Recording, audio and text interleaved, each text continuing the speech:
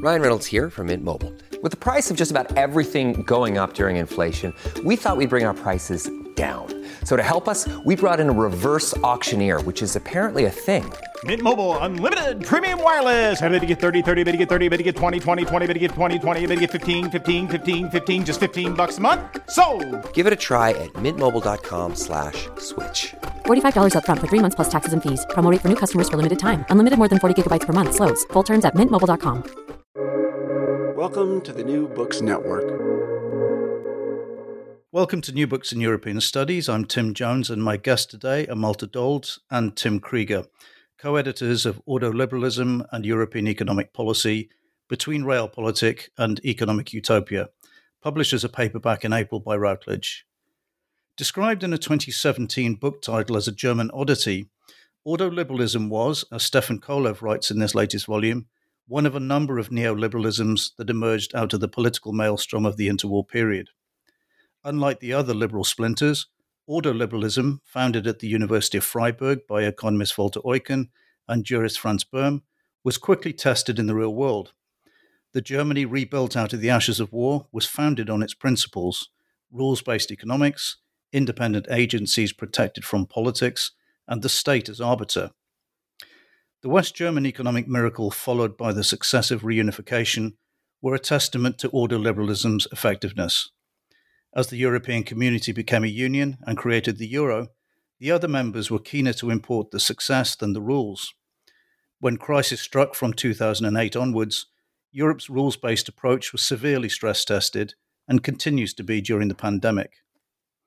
Is this crisis due to ordoliberalism's failings or a sign of its success? Can and should ordoliberalism adapt and survive? These are some of the questions asked and answered in this collection of essays by leading ordos and ordo skeptics. My guests today are definitely in the first category. Malte Dold is an assistant professor of economics at Pomona College in California, with a master's from Bayreuth and a PhD from Freiburg. Currently at Freiburg, Tim Krieger is professor of constitutional political economy, with a master's from Kiel and a PhD from Munich. Tim and Malte, welcome to the podcast. Well, hi, Tim. Thanks for having us. Thanks. It's a pleasure to be here. Thanks for having us. Definitely. Well, before we get into the book, I'd like to start by defining the term ordoliberalism. But between you, could you explain what it is, tell the story of how it emerged in Freiburg and spread, and how it differs from the other new forms of liberalism that emerged after the First War? Yeah, maybe I can answer that question because I'm part of the Freiburg School, and the Freiburg School basically goes back to the 1930s, 1940s, when it was founded as one of several neoliberal schools that evolved in that time or emerged in that time, like in Chicago, London, and Vienna. And it was actually only later called Ordoliberal School because there was this journal called Ordo, which was published by Walter Eucken and some other prominent scholars from Freiburg and elsewhere. And so in the 1950s, roughly, it started to be called Ordoliberalism. And there are some similarities with these other neoliberalisms, as you mentioned, but on the other hand, there are also some differences. First of all, historically, the idea was that all these neoliberalisms wanted to resolve some of the problems of laissez-faire liberalism, especially the problem that unrestricted competition can lead to a concentration of economic and political powers in the hands of a small group of people. And this was something that was possible in laissez-faire liberalism because the state or the government was not supposed to play any role in the markets. And the new neoliberalisms, and especially the ordoliberals, said, okay, we need to have a much stronger role of the government in safeguarding the competitive order. Okay, so the idea was not so much to say we allow the government interventions into the markets, but the idea was to have rules for markets, which was then called by the Freiburg School the Constitution for the markets. And this includes, for example, antitrust legislation. Today, we would probably call this simply market institutions. But in Freiburg, there was always this group of economists and lawyers or law professors who were working together. And this led to this strong emphasis of legal rules, of constitutions, and which was later actually found again in James Buchanan's work and in the Virginia School, who were doing constitutional economics. And James Buchanan was actually the honorary president of the Walter Eucken Institute in Freiburg for a very long time because of that. And so there are some linkages between these groups, and especially this emphasis of legal rules and constitutions that was kind of specific to the Freiburg School. And it was all about this restricting economic power concentrations, political power concentrations, which were, by the way, very important for the Freiburg people because they were part of the resistance movement against the Nazi dictatorship in the 1930s and 40s. And so they had personal experiences of oppression, and therefore they were also very political thinkers. And the people you described there, I mean, obviously, there's the sort of German wing of ordoliberalism, and then the spread to the Chicago School and to people like James Buchanan. I think many people would associate at least most of those people as being on the right of politics. Is there an ordoliberalism of the left or the center? I mean, I know some of your writers touch on the sort of social, the marrying of social policy and economic policy. Is it something that has become associated with the right, or is correctly associated with the political right? Yeah, maybe I give it a try here. So you're absolutely right in, if you look at the sociology of ordoliberals and ordoliberal professors in post-World War II Germany, that there was a, let's say, center-right leaning of those professors that were following in the footsteps of those earlier ordoliberals. And you could even look at those interwar ordoliberals that were part of a larger, group of neoliberals that met, in the 30s, in the late 30s, in the colloque Walter Lippmann, right, in Paris. Mm-hmm. And there was always that, affiliation with a center-right, slightly conservative, political wing.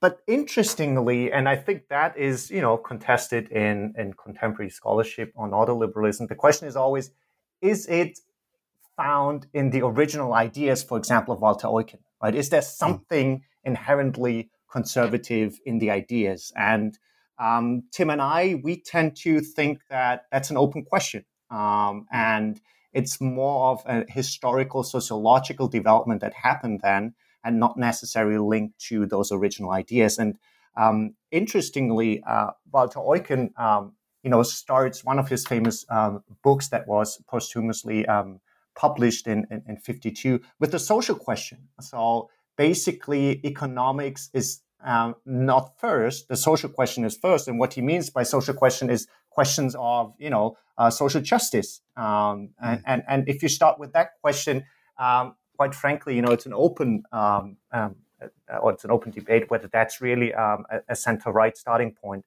Now, just one more point on that, and I think that maybe leads us to some of the contemporary discussions. Apart from what Tim just said, that power and the dispersion of power was a very important point of the early ordoliberals. Nowadays, often ordoliberalism, there's a shortcut thinking that ordoliberalism equates thinking in rules and, the strict adherence to rules. And if you have that very shortcut reading, you could come to the conclusion and think, well, it's all about austerity policies. It's all about those typically affiliated with more conservative, also, Chicago School economists like Friedman, like Buchanan and others. But we, at least in our book and in our writings, Tim and I, we tend to say that it's very much an open question whether there's a necessary link between ordoliberalism and conservatism and center-right politics. Yeah, and I did finally identify the two chapters I was referring to towards the end of the book, before your conclusion. The chapters by Julian Dürr, Niels Goldschmidt, and Alexander Langer, and the one by Bridget Young, where they talk about the social market economy side, the need for stronger cohesion policy, and the tradition from Alfred Müller-Armack onwards of trying to marry ordoliberalism and modern social policy, I guess with the idea of creating a buy-in for all social groups and therefore buying social peace. Is that, well, I guess we could come to it later, but is that a tradition that developed later in ordoliberalism, or was that element always there right from the beginning? Well, I would say this is something that was there from the beginning. I mean, and this started with a social question that Malte just mentioned, and there is, of course, this strong influence of the Freiburg School on the development of the social market economy in Germany. And so this is also in some of the chapters of the book, you can really see how these let's say market based thinking of the Freiburg School, which was always open to the social question, merge with some social Catholic thinking by others in the German post World War society, and bringing these two things together then led to this idea of a social market economy. And that was something that evolved over time. What happened then later was basically that at least that's my interpretation, some of the ordoliberal scholars became more conservative again. And especially when there was this paradigm shift in the 1970s, 1980s, towards more supply-side economics. And that was embraced by some of the German ordoliberal professors that were around. And that is basically shaping the picture that we have, or that some people at least have nowadays, of what ordoliberalism is. So it was more social in a sense in the beginning, and then it became more conservative over time. And now the younger scholars and the ones you mentioned in the book, like Niels Goldschmidt and Brigitte Young, they are moving back basically to the roots of these social ideas by the early ordoliberals. Right. Well, coming to the book now, it was based on a workshop you called in 2016. What prompted you to call that workshop? How did it develop into a book, and how did you get Wolfgang Schäuble to write the preface? Was that a difficult process? Well, let me start with the origins of the book and this workshop. There was actually a workshop before that was organized by Josef Hien, who's also participating in our book and contributed a chapter, and Christian Jürges, that took place in Berlin. And I went there and presented a paper that Malte and I did. And I met a couple of these people that we later invited to our workshop. And it was really fascinating to see this discussion, because there were really ordo skeptics all around, and very few who were still supporting ordoliberalism. And it was interesting. It was a lot of lawyers who were still supporting ordoliberalism, and I thought, well, that's a nice idea to bring this to Freiburg. And we had the 75th birthday of a major donor of the Freiburg University, and who is strongly interested in ordoliberalism. And so I thought, let's have a little workshop to honor this donor, and so that is how things evolved. And then we asked Lars Feld and Volker Berghahn, Brigitte Young, and others, even Werner Bonefeld, who's really an ordo skeptic, and they all came, and it was a great event, and everything evolved from that basically. And we had a lecture series then in the next semester. where we invited Kenneth Dyson and many other people, and then the word spread somehow, and we decided to have this volume, and suddenly some people like Ottmar Issing gave us a call and asked, well, can I also contribute a chapter? And we said, wow, this is great. All these really interesting people, Rüdiger Bachmann, Michael Wohlgemuth, and so on. So they all wanted to participate. And so, we ended up with many more chapters and contributors than we initially had in this workshop. And it was wonderful. And at the end of the day, I mean, we simply asked Wolfgang Schäuble basically by writing him a letter, and he is an alumnus from Freiburg University, and he's very open to this kind of thing to support his old university, and so he immediately agreed basically to write this forward to our volume. Maybe just, go ahead. If I can jump in here. I mean, the interesting thing is, apart from what Tim just said, that also the broader debate at the time, right, before 2016, there were many voices in Anglo-Saxon, Anglo-American media and in academia that published very critical articles about ordoliberalism in connection to the European economic crisis that was still lingering on at the time.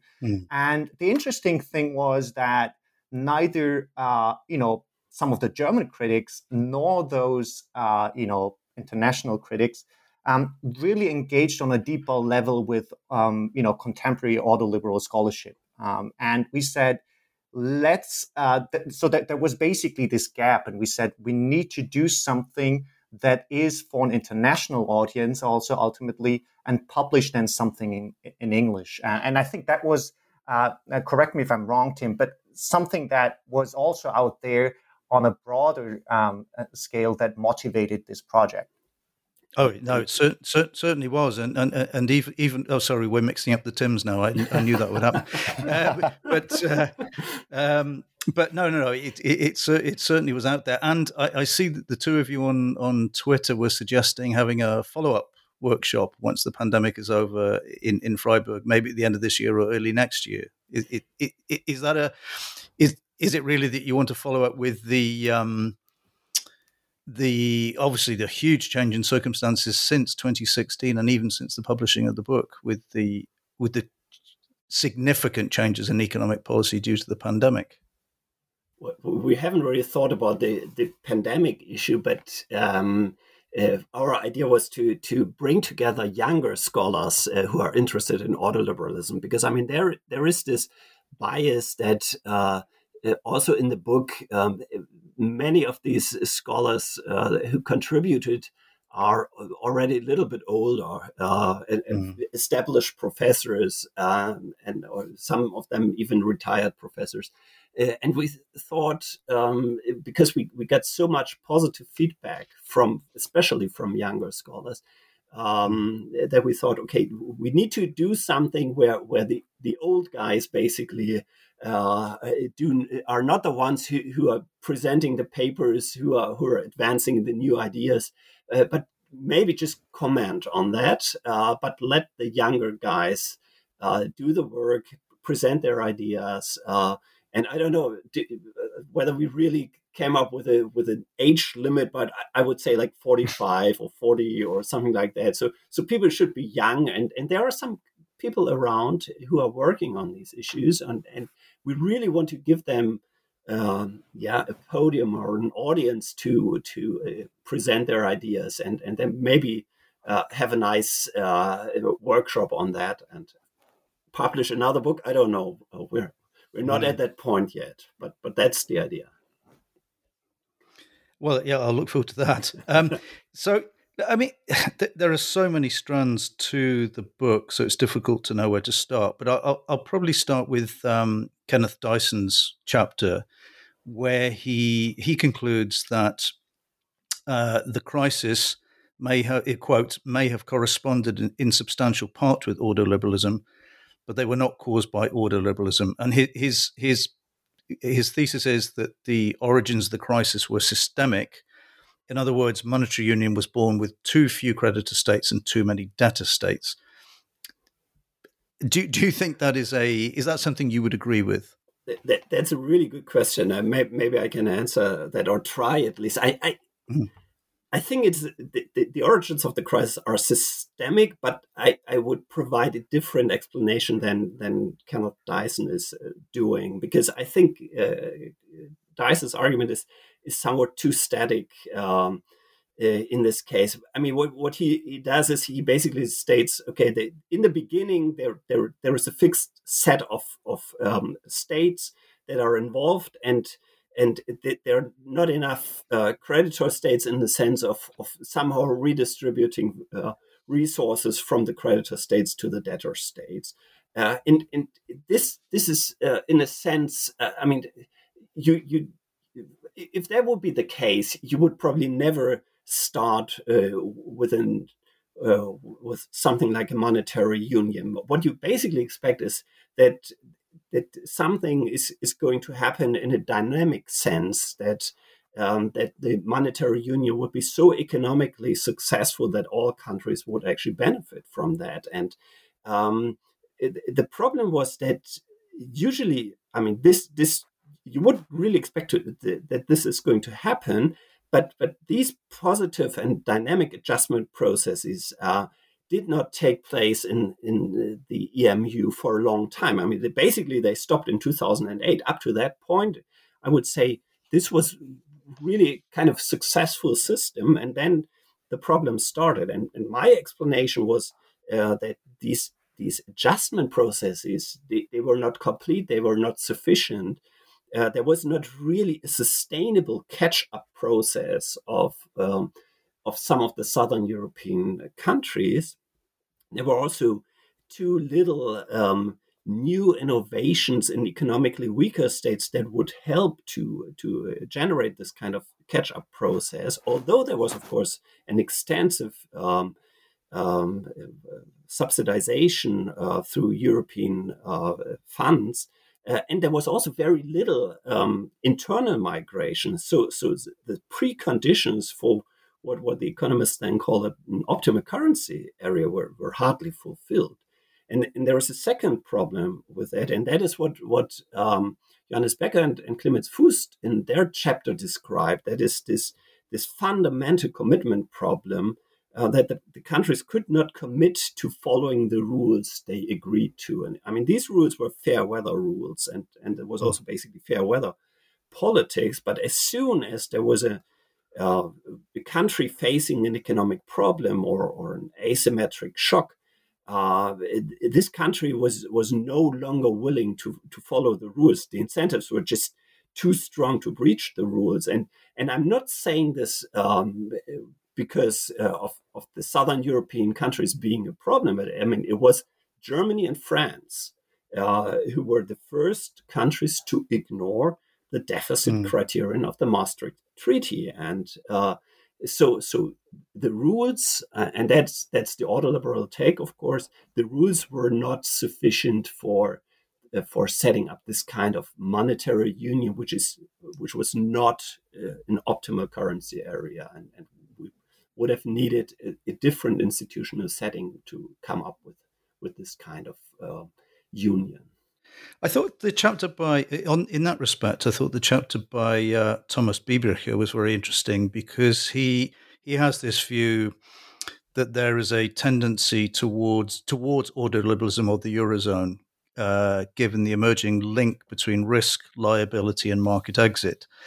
And I'm very interested to hear your views on this, but I suspect this is correct, that while the original design was not fit for purpose, the challenges of, first of all, the negative overspill from the Lehman Brothers bankruptcy, then the sovereign debt crisis, then the triggering of the doom loop between the banks and the sovereigns, and now the impact of the pandemic, has essentially forced adaptation, and that maybe not next time, I mean, probably next time, maybe not next time, but the time after, the Eurozone will be fit for purpose. And as he points out, the missing piece in his view is an explicit sovereign insolvency procedure. But I would argue that there is already an implicit procedure there with the collective action clauses in the bonds, the revised European Stability Mechanism Treaty. I'm very interested to hear the views of the two of you, whether you share that optimistic view of Biebricher or whether you are more pessimistic. Maybe I go briefly first, but Tim can then go second. So in a sense, I hope you're right that we have learned from the past, and both in terms of what type of economic reasoning we enshrine into our rules on the European level, and on the other hand, also in terms of that democracy deficit that we sometimes have when it comes to economic policy making. Personally, I have my doubt because the next crisis will be different. But I hope that we have learned from this severe crisis, obviously, and that whether we call them ordoliberal or whether we call them economically sensible rules, I don't care actually. But as I said, I hope you're right.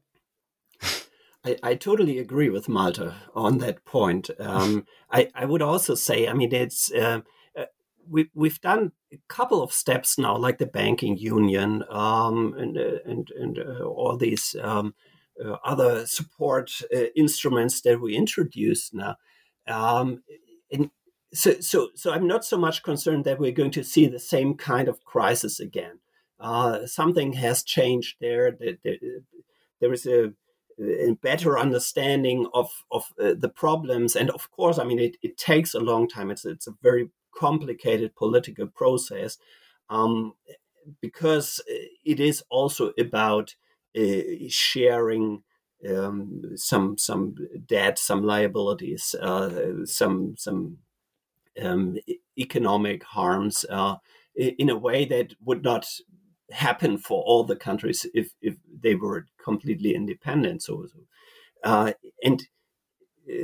as long as we basically decide to live in a European Union for reasons that are not purely economic, I guess we always face this issue that we need to respond to certain challenges that come up that are new, and we will probably never come up with a perfect institutional setting for that because of these new challenges that we are having difficulties to anticipate.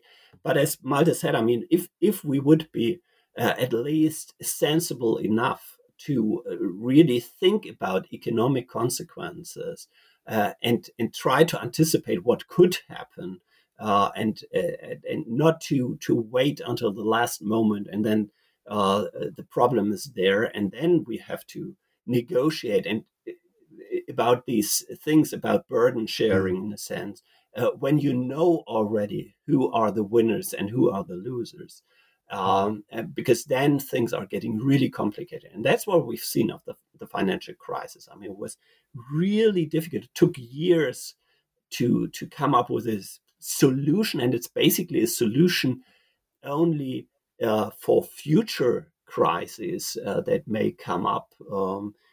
So we are setting up institutions for the future, but not for resolving basically what has happened in, for example, the financial crisis, or maybe now during the pandemic. And just thinking more in terms of what would be a good institutional setting that is sensible to economic questions, to incentives that arise, would already help, I would say. Mm.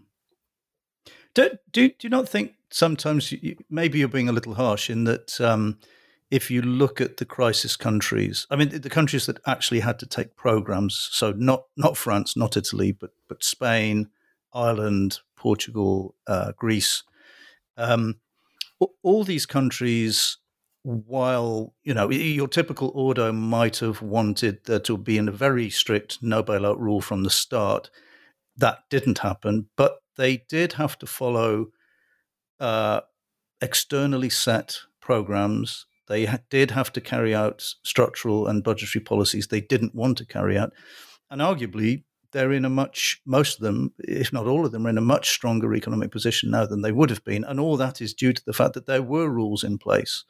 And what made me think of that question was when you talked about how long it took to come to a lot of these agreements. The reason it took such a long time is that you had this, in inverted commas, Ordo pushback from a number of the Northern European states that meant that that at least a portion of the rules were applied. It wasn't the same as the super discretionary policies you had in the UK or the United States. So, yeah, are you being a little harsh? Good question. Let me start a little bit differently by saying I wouldn't necessarily call the rules that existed very ordoliberal. I mean, it was the idea when we set up the Maastricht Treaty. It was the idea to avoid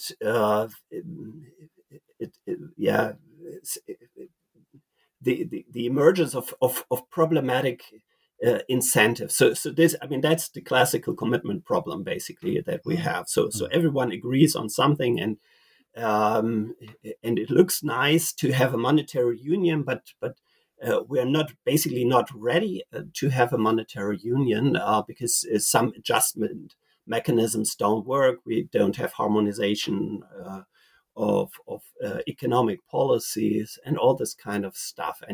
And this was certainly not the ideas of the ordoliberals in the 1990s.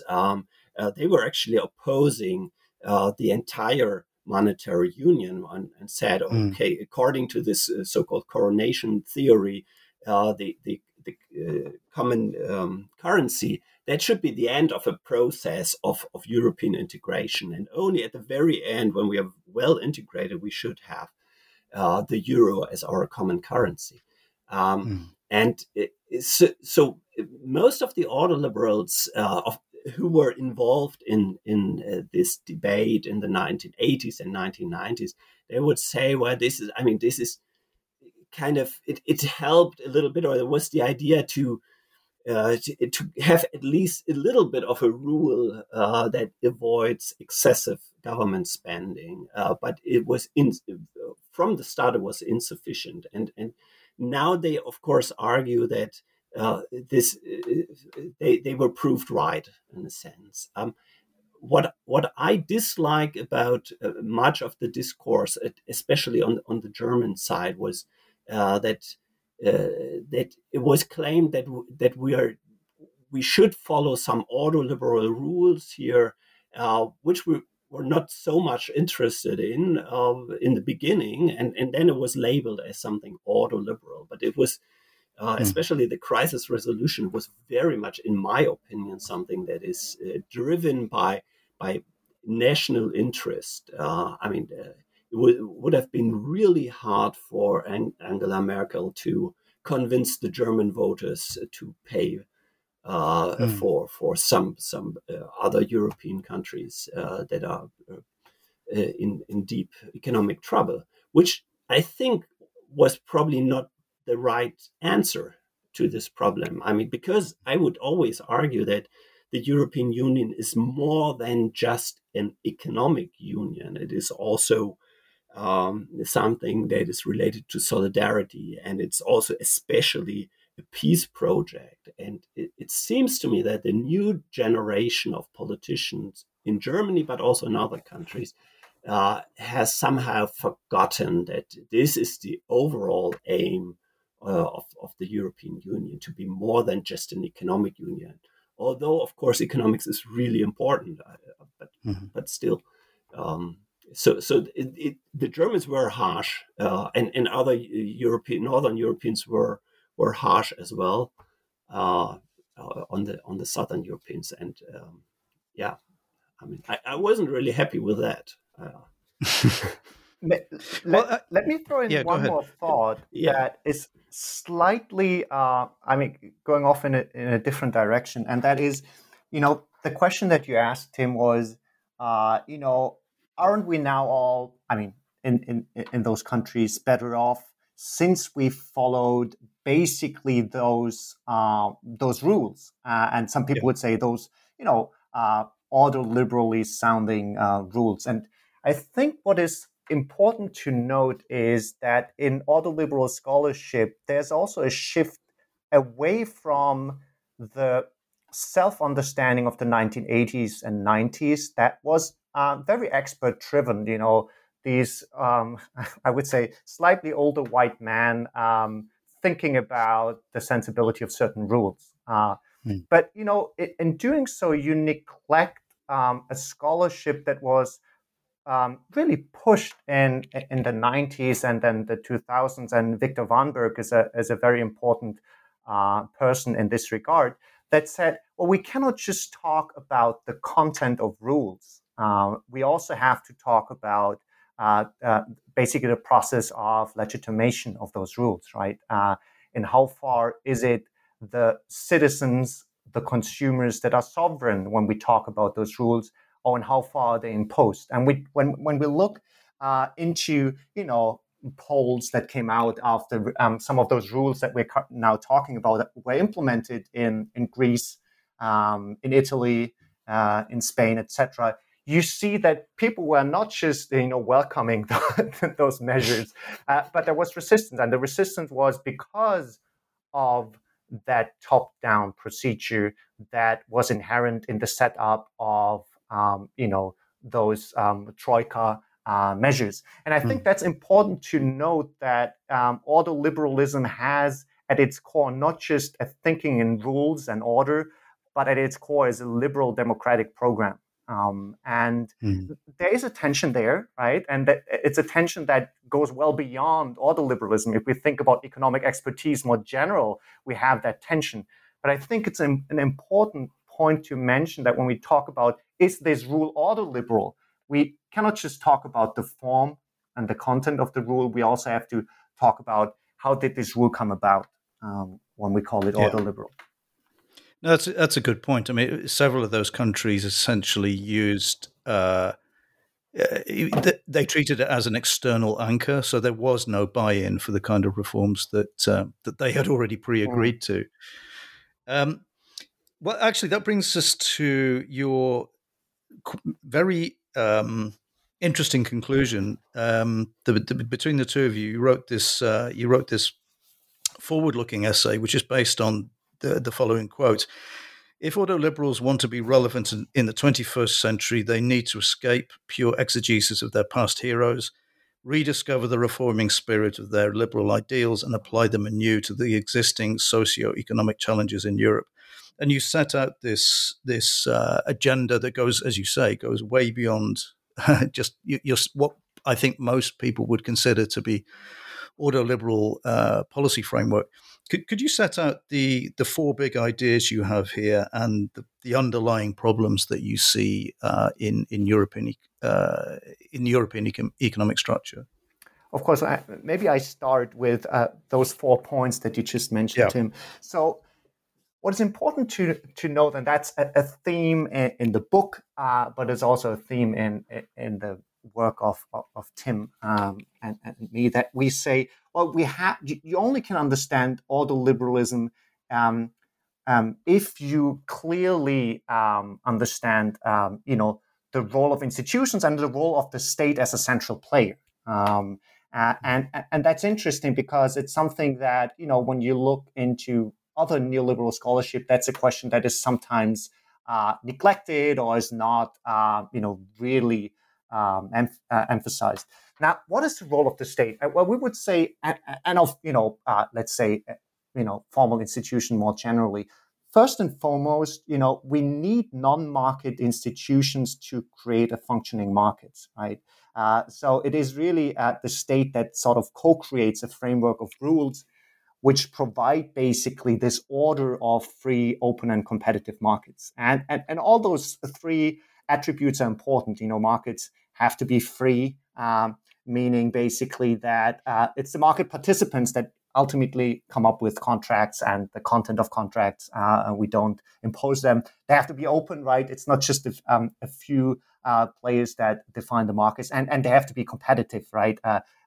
Not just 2 or 3 big players. Now, apart from that, which is basically more or less, nowadays standard textbook economics, what is important is, and that's the second point of this 4-point agenda, is the important notion of power and the dispersion of power that was always, at the center of ordoliberal reasoning. And that essentially means that the state and government institutions have to be strong enough to resist the influence of special interest groups. And this is obviously a very important point when we think about European institutions and who actually, has a stake in some of those, negotiations that happen in Brussels. So that's a very important second pillar. The third pillar is, and this is something that we, at the beginning of this conversation already mentioned, is that there is a role both on the national, but maybe also on the supranational level for institutions to provide protection against certain socioeconomic hazards in the form of welfare state measures. And there is that protective role. And we think that is essential when we talk about the current crises, because that is something that citizens don't see when they think about liberal economic expertise. They don't see that protective role. And we say that's actually inherent in those early ordoliberal scholars, that, we're trying to find an answer to the economic and socioeconomic hazards of the interwar period, but then also the post-World War period. And finally, and that's an important point that we always emphasize, and I just emphasized before, that, those measures that I just talked about are basically constrained by 2 regulatory ideals. And those ideals are consumer sovereignty and citizen sovereignty. Now, this sounds very abstract, right? Let me just flesh them out a bit. So consumer sovereignty is really that we ultimately have on markets the consumers defining the products that are served, right? It's not, the companies or the state that says what we produce. It's the consumers. And the more difficult idea, but it's essential, I think, for the implementation of ordoliberal rules is citizen sovereignty, that it's ultimately, the citizens that participate, that engage in democracy, and that experts listen to when they come up with the policies. Now, before I go on too long, I just want to mention one more point, and that's basically the point that we say, well, if you have those 4 abstract ideas, you actually can come up with both an economic but also a normative program to tackle some of those pressing socioeconomic issues that we have. And what we identify as the most pressing economic or socioeconomic issue in Europe nowadays is really this tension between, on the one hand, you could call it a fundamental asymmetry between the winners on the one hand that are urban, educated, mobile, and losers on the other hand that are often in rural areas, socioeconomically disadvantaged, less educated. And the liberal economic order of post-World War II Europe often didn't find the answer to tackle this question. And the reason was simple, right?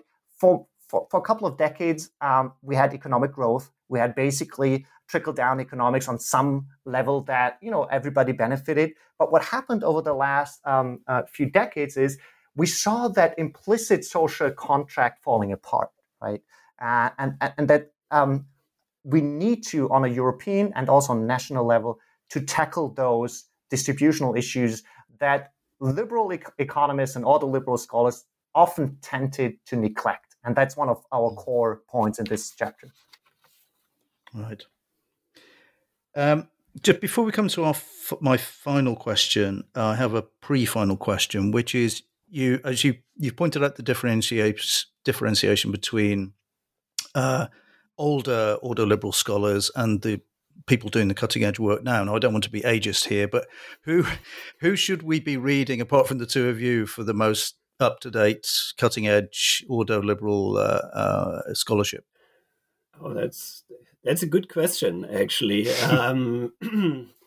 There are, of course, a couple of people working in Germany, sometimes writing in German, but I would say people that I really like are Stefan Kolev, who also wrote the first chapter in our volume, Niels Goldschmidt, who's one at the end of the book in one of these chapters. These are people who are doing really interesting stuff. And a couple more. Malte, do you have someone you want to add specifically? No, it's just that what I have, and you touched on this at the beginning of the interview, I was struck at the what seemed to me to be the paucity of literature in English on this subject in recent years. So I'm just looking for listeners to be able to identify who they should look out for. My answer, I'm currently teaching and living in the US, and for me, it's interesting to not just look at a narrow German scene that writes narrowly on autoliberalism, but to broaden the view and go back to some of the stuff that we already mentioned at the beginning of this interview when we said autoliberalism was never an isolated intellectual tradition. It was always embedded in a broader international community of scholars, a loose, thought collective, you could say, that was always on both sides of the Atlantic. And I think that is actually the most fruitful way, both in terms of, the potential workshop that we organize, but also in terms of scholars to read, to not, look simply at, German faculties and who's there, but to understand who's writing in that spirit. And, you then, and this is a point that we also make in our chapter, you have this emerging PPE community, a community of scholars writing in philosophy, politics, and economics, with a yearly conference that tackle a lot of these questions, thinking not just in terms of rules, but how to combine normative reasoning with economic thinking, how to combine thinking about legal institutions with sound economic reasoning and, philosophical justification. And I think that would, for me, be a natural, recommendation for all people who are interested in autoliberalism to really read widely in this field of PPE. And there you have both fascinating philosophers like Jerry Gauss, who unfortunately passed away recently. You have economists at George Mason University that write in that Buchanan tradition that are very interesting. But of course, you have scholars in Germany that Tim just mentioned, both writing from a historical perspective, but also from a very contemporary perspective on what autoliberalism should be. So that would be my natural answer to your question, Tim. Yeah, and it did. Meet my underlying question, I guess, which is there seems to be quite a lot of overlap with the public choice school. So there's a lot in English on public choice. Well, to finish, I've asked you both to recommend two books to read, one very broadly in your specialist area, perhaps, and one personal choice. What did you both come up with? Let me just get one step back and say one thing. What we still really need is, Malte just said, okay, take the broad picture, and I was much more narrow in my answer by naming two colleagues. But I think what we really need is scholarship that combines these two lines. Where some people who really show how these different schools relate. And I think that is going to be a challenge for the next years, to really work out these linkages between the different schools and to show that these people are really working on very similar issues, but use very different ideas and works and so on to come to similar results. I just wanted to say that. And regarding the two books, I have, of course, one book. I haven't read it yet, but I'm going to read it over the summer, and that is Kenneth Dyson, Conservative Liberalism, Autoliberalism and the State, Disciplining Democracy and the Market. And I'm especially interested in the question that you already mentioned, Tim, why is ordoliberalism a conservative liberalism, as Kenneth Dyson argues here, and why is it not a social or a left liberalism? And that's something I want to understand. But first, I need to understand, of course, why it's mostly a conservative liberalism, and a little bit broader than that, on my personal recommendation, because I'm just reading this book and it's really fascinating. That's Robert S. Taylor, Exit Left, Markets and Mobility in Republican Thought. This is very interesting because it combines these ideas of Albert Hirschman with also issues that I'm interested in as an ordoliberal. It's much about exit and competition, but in very different perspectives, like in the family and so on. And it's really fascinating book. And that's something I can really recommend. Okay, thank you. Well, Malte, what about you? Thanks. So I let me start with the book that is more, in line with ordoliberalism and the book and basically the theme of the book we've just talked about. That's Darren Acemoglu and James Robinson, The Narrow Corridor: How Nations Struggle for Liberty. It's published, I think, in 2019. Now, that's obviously a very, widely read book, very popular, you could say a bestseller. But I think it's very interesting if one reads it with an ordoliberal lens and asks oneself, what can we, as people writing in ordoliberal tradition, learn from this more Anglo-American tradition that tackle very similar questions? And the core question of the book is, when, historically speaking, over the last, 5,000 years, did societies emerge that were free, where basically there was a certain balance, and they call that the Red Queen effect in the book, a balance between state on the one hand and civil society on the other hand. And the central question of the book is really, how can power be dispersed? And that's a very ordoliberal question, but it's tackled in a very refreshingly Anglo-American way, spanning nearly 5,000 years, and also very empirical. And I think ordoliberal scholars can learn a lot from that. Now, on a more personal note, I recommend Amartya Sen's book, The Idea of Justice. And again, I think it's interesting if one reads that book and thinks about how can an economist like Amartya Sen write a book on philosophy. And I think, and Amartya Sen is, obviously famous for that, and he's one of the few who's excellent in doing that.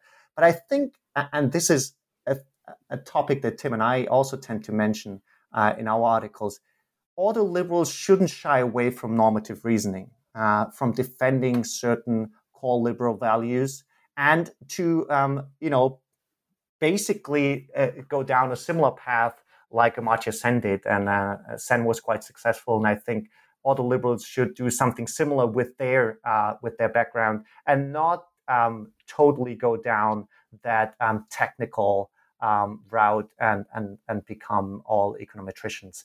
Having said this, nothing's wrong with econometrics, but I think there's something appealing and charming in the ordoliberal traditions that is their unique selling point, and they shouldn't lose that.